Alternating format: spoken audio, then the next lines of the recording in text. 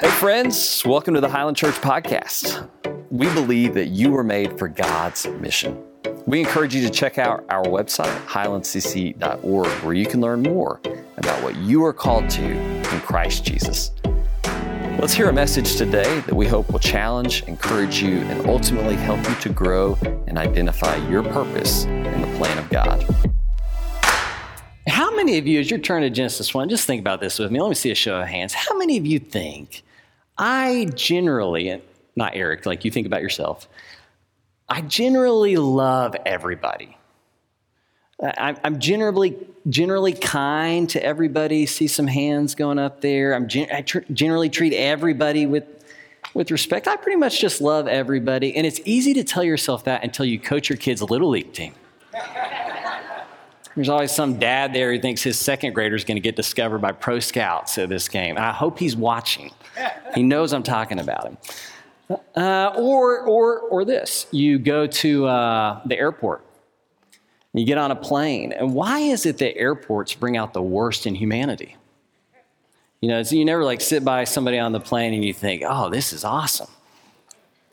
Ironically enough, our community life minister met her husband on an airplane, but the exceptions prove the rule. Most people on planes are the worst. Like that was the only reason they started liking each other, because everybody else on the plane was terrible.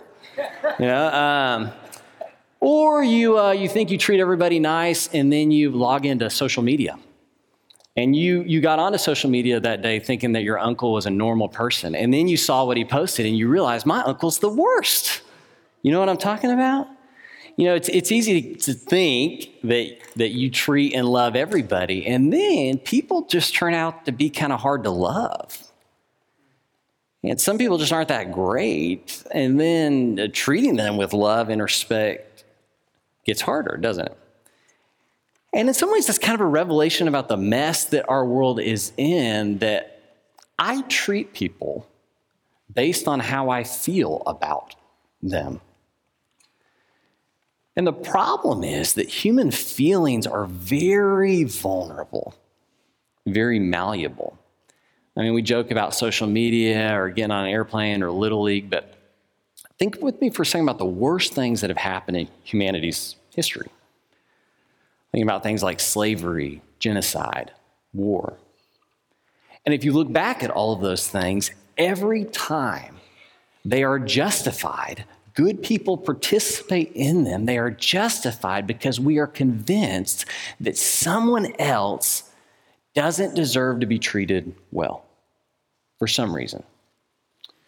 And so I should feel about them less than I probably should. And so if you can get somebody to feel less about somebody than they should, then they're willing to do really terrible things to them. You know, one of the fascinating things that came out of World War II is, terrible tragedies in so many respects. But after World War II, when the atrocities against Jews and others were revealed, committees and delegations from all over the world came together to talk about, how did this happen? Like, how did things go so far that humans would do this to one another? And they began a search for what was the thing that was lost? What was the thing that we had forgotten, that was no longer guiding how we were treating each other, and that therefore allowed it to escalate to this level? And the term they came up with is not a biblical term, but it's a term that then shows up in every constitution that was written post-World War II. So it shows up in the German Constitution in 1949. It shows up in the European Union, United Nations. They release statements and new constitutions that include this term. You know what the term is? Dignity. Dignity. The inherent dignity of all humans. And what's fascinating is if you look back on those notes of those committees and delegations, again and again, they go to this source that we wouldn't expect secular people to go to. You know what the source was? Genesis 1. Come with me to Genesis 1:26. This is where they got that idea of human dignity from. This is where it comes from. Genesis 1:26, this is at the end of God's 6 days of creation. And then God said, let us make mankind in our image and our likeness, so that they may rule over the fish in the sea and the birds in the sky, over the livestock and all the wild animals, and over all the creatures that move along the ground. And so God created mankind in his own image. In the image of God, he created them, male and female, he created them in the image. And God blessed them and said to them, be fruitful, increase in number, fill the earth and subdue it, rule over the fish in the sea and the birds in the sky and over every living creature that moves on the ground. And then God said, I give you every seed-bearing plant on the face of the whole earth and every tree that has fruit with seed in it. They'll be yours for food. And all the beasts of the earth and all the birds in the sky and all the creatures that move along the ground, everything that has the breath of life in it, I give every green plant for food. And it was so. And God saw all that he had made, and it was very good. And there was evening and there was morning, the sixth day. What does it mean to be made in the image of God? How many of you have heard that phrase 1,000 times in church, maybe even in the secular world? Yeah, well, they're made in the image of God. You're made in the image. Does anybody know what that means, to be made in the image of God? Well, let me point out a couple things. The first, and this is kind of a side note, the most important word in that phrase, made in the image of God, the most important word may actually be the first word, made. We talked about this last week, that our problem as humans is that we are self-centered people in a God-centered world. And our creation, our design, the very language of it, in his image, he created them. They are made in the image of God. The very language of our creation reminds us that we are made, that we're not the makers. You know, this idea of a self-made man or woman who pulls themselves up by their bootstraps are responsible for their own well-being and good, that is a myth, the Bible says from the beginning. No one's self-made. We're all made by the maker. So that orients our whole lives back to the one who makes us. But that doesn't mean that humans are like the rest of creation. The rest of creation is made or created, but that doesn't mean that humans are like the rest of creation, because humans are unique in having been made in the image of God. It's the thing that's different about you and me. So what is it? Yeah, one scholar calls this phrase, made in the image of God, he says this means that every person has a divine mark on them. And that makes me think about Harry Potter and like the lightning bolt scar on his head. And apparently this isn't the Harry Potter crowd. That kid's psyched. Harry Potter had this mark on his head that kind of set him apart from everybody else, and it was about his destiny. Is that what this is about? Is there a physical dimension to the image of God in us? Does this mean that God looks like me? Is that what it means? Or that I look like God? Maybe. There might be some physical part to it, but most people think that the image of God in us is talking about those other human qualities that are unique to humans. So think about things like human morality, our concept of right and wrong. So when a cheetah is chasing a gazelle across the African savannah, like as he's about to chomp on the gazelle, he's not thinking to himself, like, should I do this? Is this right? Is this wrong? Or you think about human creativity. What's notable is that the image of God is given to us in the moment of God creating things. And humans do have this creative capacity that the rest of the animal kingdom doesn't have. I think about all the apps on my cell phone, and those aren't made by rhinos or pandas. They're made by humans. Humans have that kind of creative capacity, and only humans have it. So maybe that's the image of God in us. Other people think it's human reason. We're the only species that cares about truth and pursues truth. That's why you're here, right? Maybe it's human justice. We're the only species that has developed laws and governments. And maybe it's human aesthetics. We're the only ones that care about beauty. Probably at some level, all of those things are indicative of that divine mark on us, the image of God on us. At some level, they're all about that. You want to know something that's kind of interesting? We talk about the image of God all the time, and the Bible never actually concretely defines what the image of God is on us. What the Bible's a lot more concerned with is what the image of God does for us. It's not so much about the substance, it's about the status. So let me show you this. Look back with me at verse 26. Here's what I want you to see. However you define what the image of God is, what I want you to notice is that it's the image of God in us that places us over or above the rest of creation. Look at this, 126.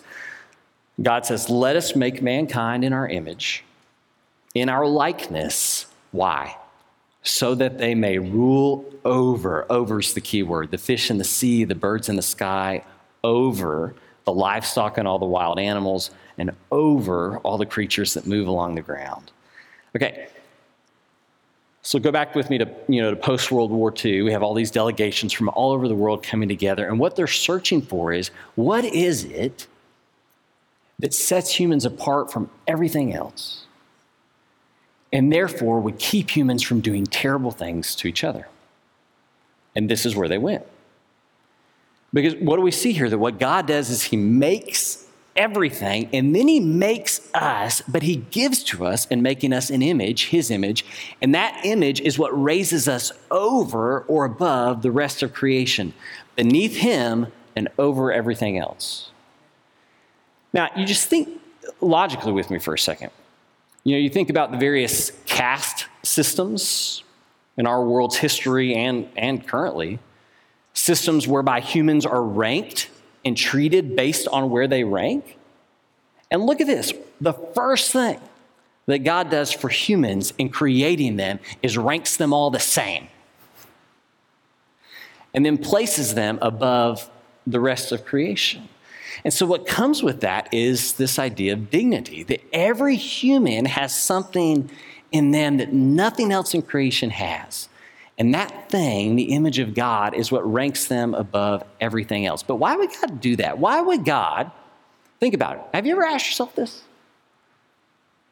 I mean, you've heard about this, the image of God forever. Have you ever asked yourself, why would God place his image on humans and therefore elevate them above everything else?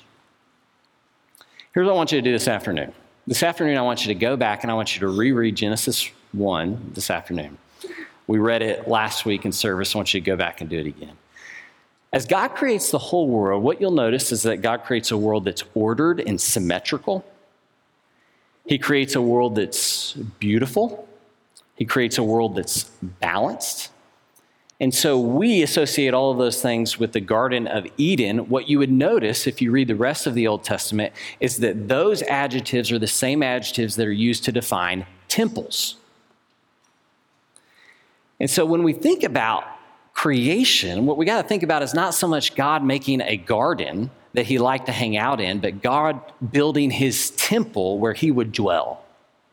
Creation. And so you look at those same adjectives, ordered, beautiful, symmetrical, and that doesn't just describe the temple that God makes in creation. That describes every temple really in the history of the world. I mean, I'm thinking about like the Greek temples that you can still go visit today with their giant columns. Everything's ordered and beautiful and symmetrical. And so even pagans had temples, and they recognized that gods were attracted to a setting like this. And so you would go to one of those settings to receive blessing, and noticeably in Genesis 1, what does God do to his creation? Blesses it, blesses it, blesses it. This is what happens in a temple. Okay. And so pagans would go to their pagan temples, and in every pagan temple, what would there be in the temple? In addition to beauty and order and symmetry, what would there be? An image of the God. Because if you're coming into this temple to get blessed by and worship this God, you need to know what this God is like.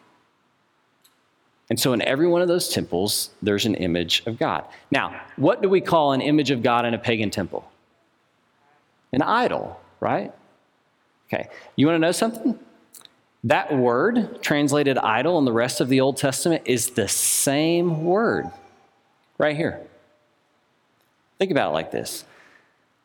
An idol is an image of a fake God. The word is Selim. An idol is an image of a fake God. And we are images of the real God. That's what makes us not idols. Idols are images of fake God. We are images of the real God. So why is the Jewish temple the only ancient temple that doesn't have images in it? Because God has already put his image in his temple. You and me. And so, the purpose, my purpose, as somebody made in the image of God, is to communicate to the rest of the world what this God that I'm imaging is like. And so eventually, God put 7 billion of his images in his temple. And what kind of God put 7 billion images of himself in his temple? A God who wants you to know what he's like. A God who wants you to notice him. And so my job as an image of God, If you think about what the images did in the ancient world, which was to reflect the fake God they were supposed to represent, my job as an image of the real God is to reflect the real God to the rest of the world. So some people have talked about it like a mirror, like a 45-degree mirror. And so my job basically is to hold this 45-degree mirror. And so as God's glory and character and purposes shine down on me, they're reflected out into the rest of the world. So somebody looks at me and what do they see? God. Like that's my purpose. Okay. So we're going to come back to that in this series, my purpose in reflecting God. But let me ask you the question that goes back to where we started with. What if somebody is a lousy image of God? What if somebody is not doing their job of reflecting God into the rest of the world? Whether that's somebody on social media or at the DMV or the airport, wherever that is. What if somebody is not doing this job? What if somebody takes that mirror that's supposed to be reflected towards God and towards the world, and they turn it on themselves, they become obsessed with their own image? Now, that's Paul in Romans 1. They exchanged worship of the Creator for created things. That's the image of that. You flip it on yourself, and you're obsessed with yourself. Okay. So what if somebody does that? What if they're a lousy image of God? Does that mean that they have lost the image of God in them?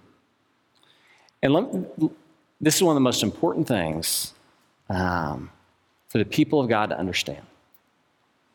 You cannot lose the image of God. You cannot lose it. Let me show you. In Genesis 9, God's talking to Noah and his sons. This is after the flood.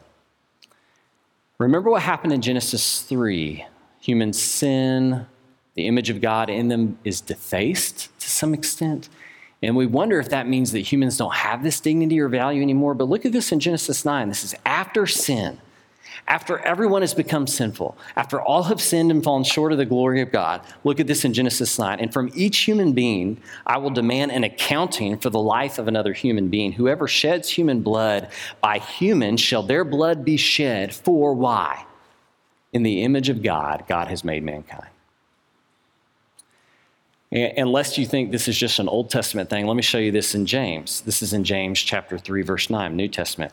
With the tongue we praise our Lord and Father, and with it we curse human beings who have been made in God's likeness or image.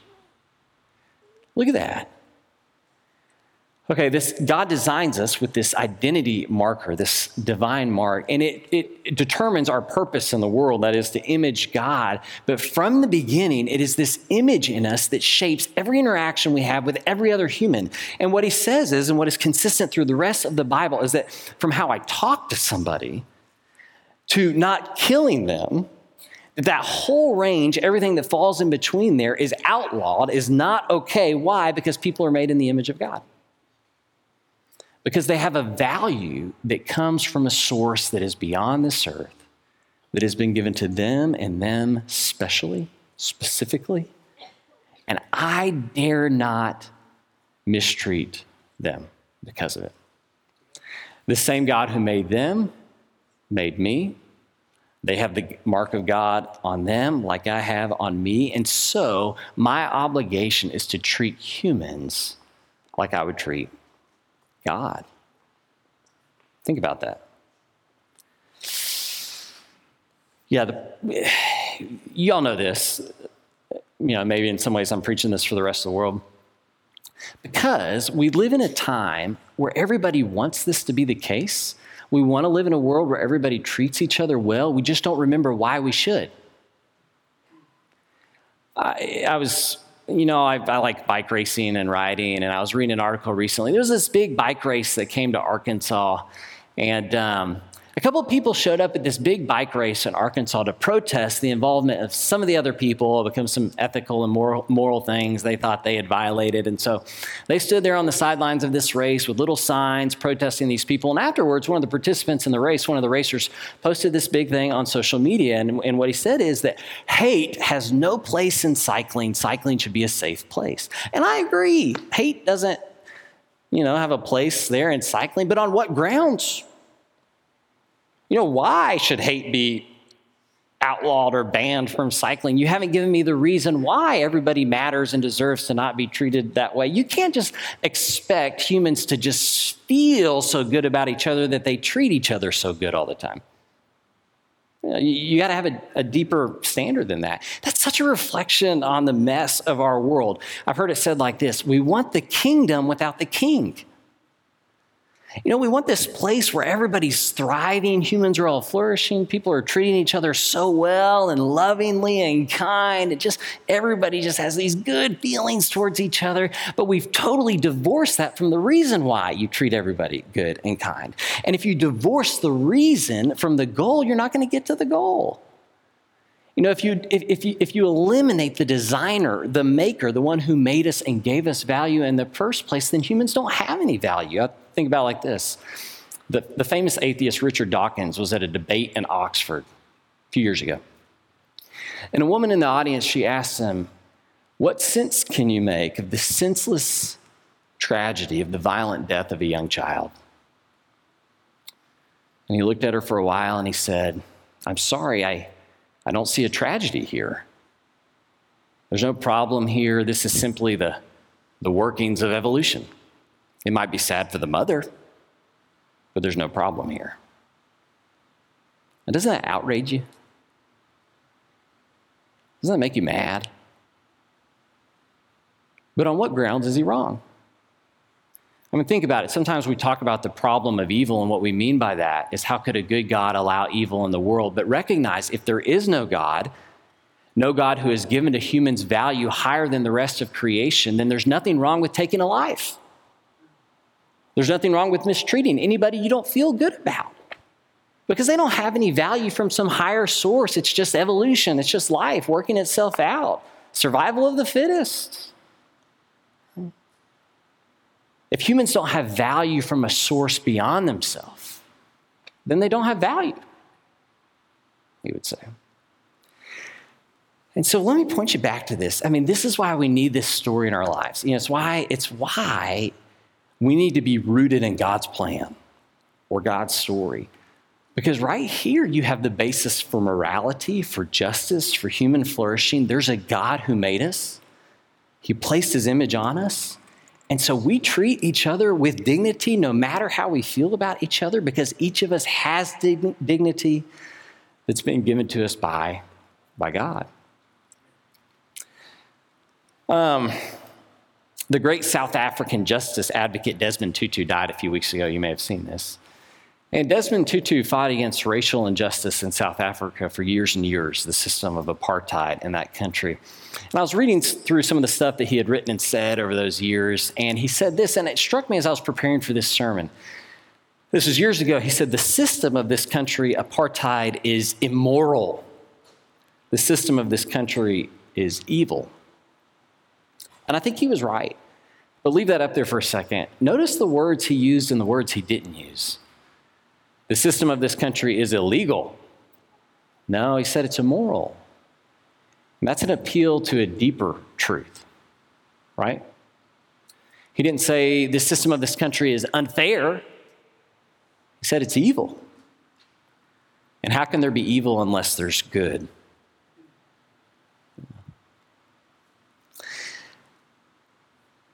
Christians, the people of God, believe that every person is made in God's image and therefore deserves to be treated like that. Now, this is hard to remember, and I'll admit I've forgotten it from time to time. But this is why it's so important that my life be grounded in this story, because I'm going to leave this place. On the drive out of here, I'm going to begin interacting with people who I won't always feel good about, and yet every one of those people is made by God in God's image. And so they deserve better from me. Think about it like this. I'll leave you with this as we prepare for communion. If you have communion, why don't you grab that? We're going to take it together. As I've been trying to figure out what the image of God is, what keeps coming to mind for me is artwork. And so Lindsay and I were in Washington, D.C. a few weeks ago. We went to some art museums, famous art museums while we were there. And I got to thinking about it. And I thought, if I took, one of my homemade drawings and I posted it on the wall in the Smithsonian or something, and somebody came by and they drew on it like a mustache on my face or something like that, nobody would care. They'd just tear it down from the wall and it wouldn't be a big deal. But if somebody did that to, like a Vincent van Gogh painting or a Rembrandt painting, you know how much money and resources we would use to try to restore that thing? I mean, think about it. There's no expense we would spare. 1974, I think, Picasso's Guernica painting, which is this large mural, depicts a really terrible tragedy, but it's a famous picture painted by Picasso. Somebody walked into the museum and they wrote in big red spray paint across Picasso's Guernica. You know what they did? They spent 8 years painstakingly peeling off that spray paint. 8 years. Think about it. What gives paintings like that value is not their quality. I don't necessarily like Picasso's painting. It's who made it. Are you with me? And because of who made it, it has infinite value. What lengths should we not go to restore somebody who's made in God's image, made by God? So that brings us to Jesus. What Colossians tells us about Jesus, since we take the Lord's Supper together, here's what I want you to remember. What Colossians tells us about Jesus, we are all made in the image of God, but Jesus is the image of the invisible God, we're told. So every one of us, as we interact with one another, deserves dignity and respect and honor. That's how we treat people who are made in the image of God and have God's mark on us. How much more does Jesus deserve from us? He's not just an image of God, he's the image of God, and deserves our worship. And of course, then, that helps us to see what great tragedy it was that he was killed. Like this masterpiece that's defaced and ruined. What a tragedy, but of course, the image of God is destroyed for us. And that's what we remember in this time. It's destroyed for us and restored by the Maker. Praise God. Let's remember that as we take this meal together. Lord, I thank you for Jesus, your image. God, I pray that we would honor and worship him in this moment where we reflect on his death for us, that your masterpiece was destroyed, that we might have life, that we might become your works of art. And I praise you, God, for that. God, I also pray that we would be people that see your image in everyone we interact with every day, and that they deserve, and we would give them honor and dignity and respect because they have you and your mark on them. And we pray this in the name of Jesus. Amen.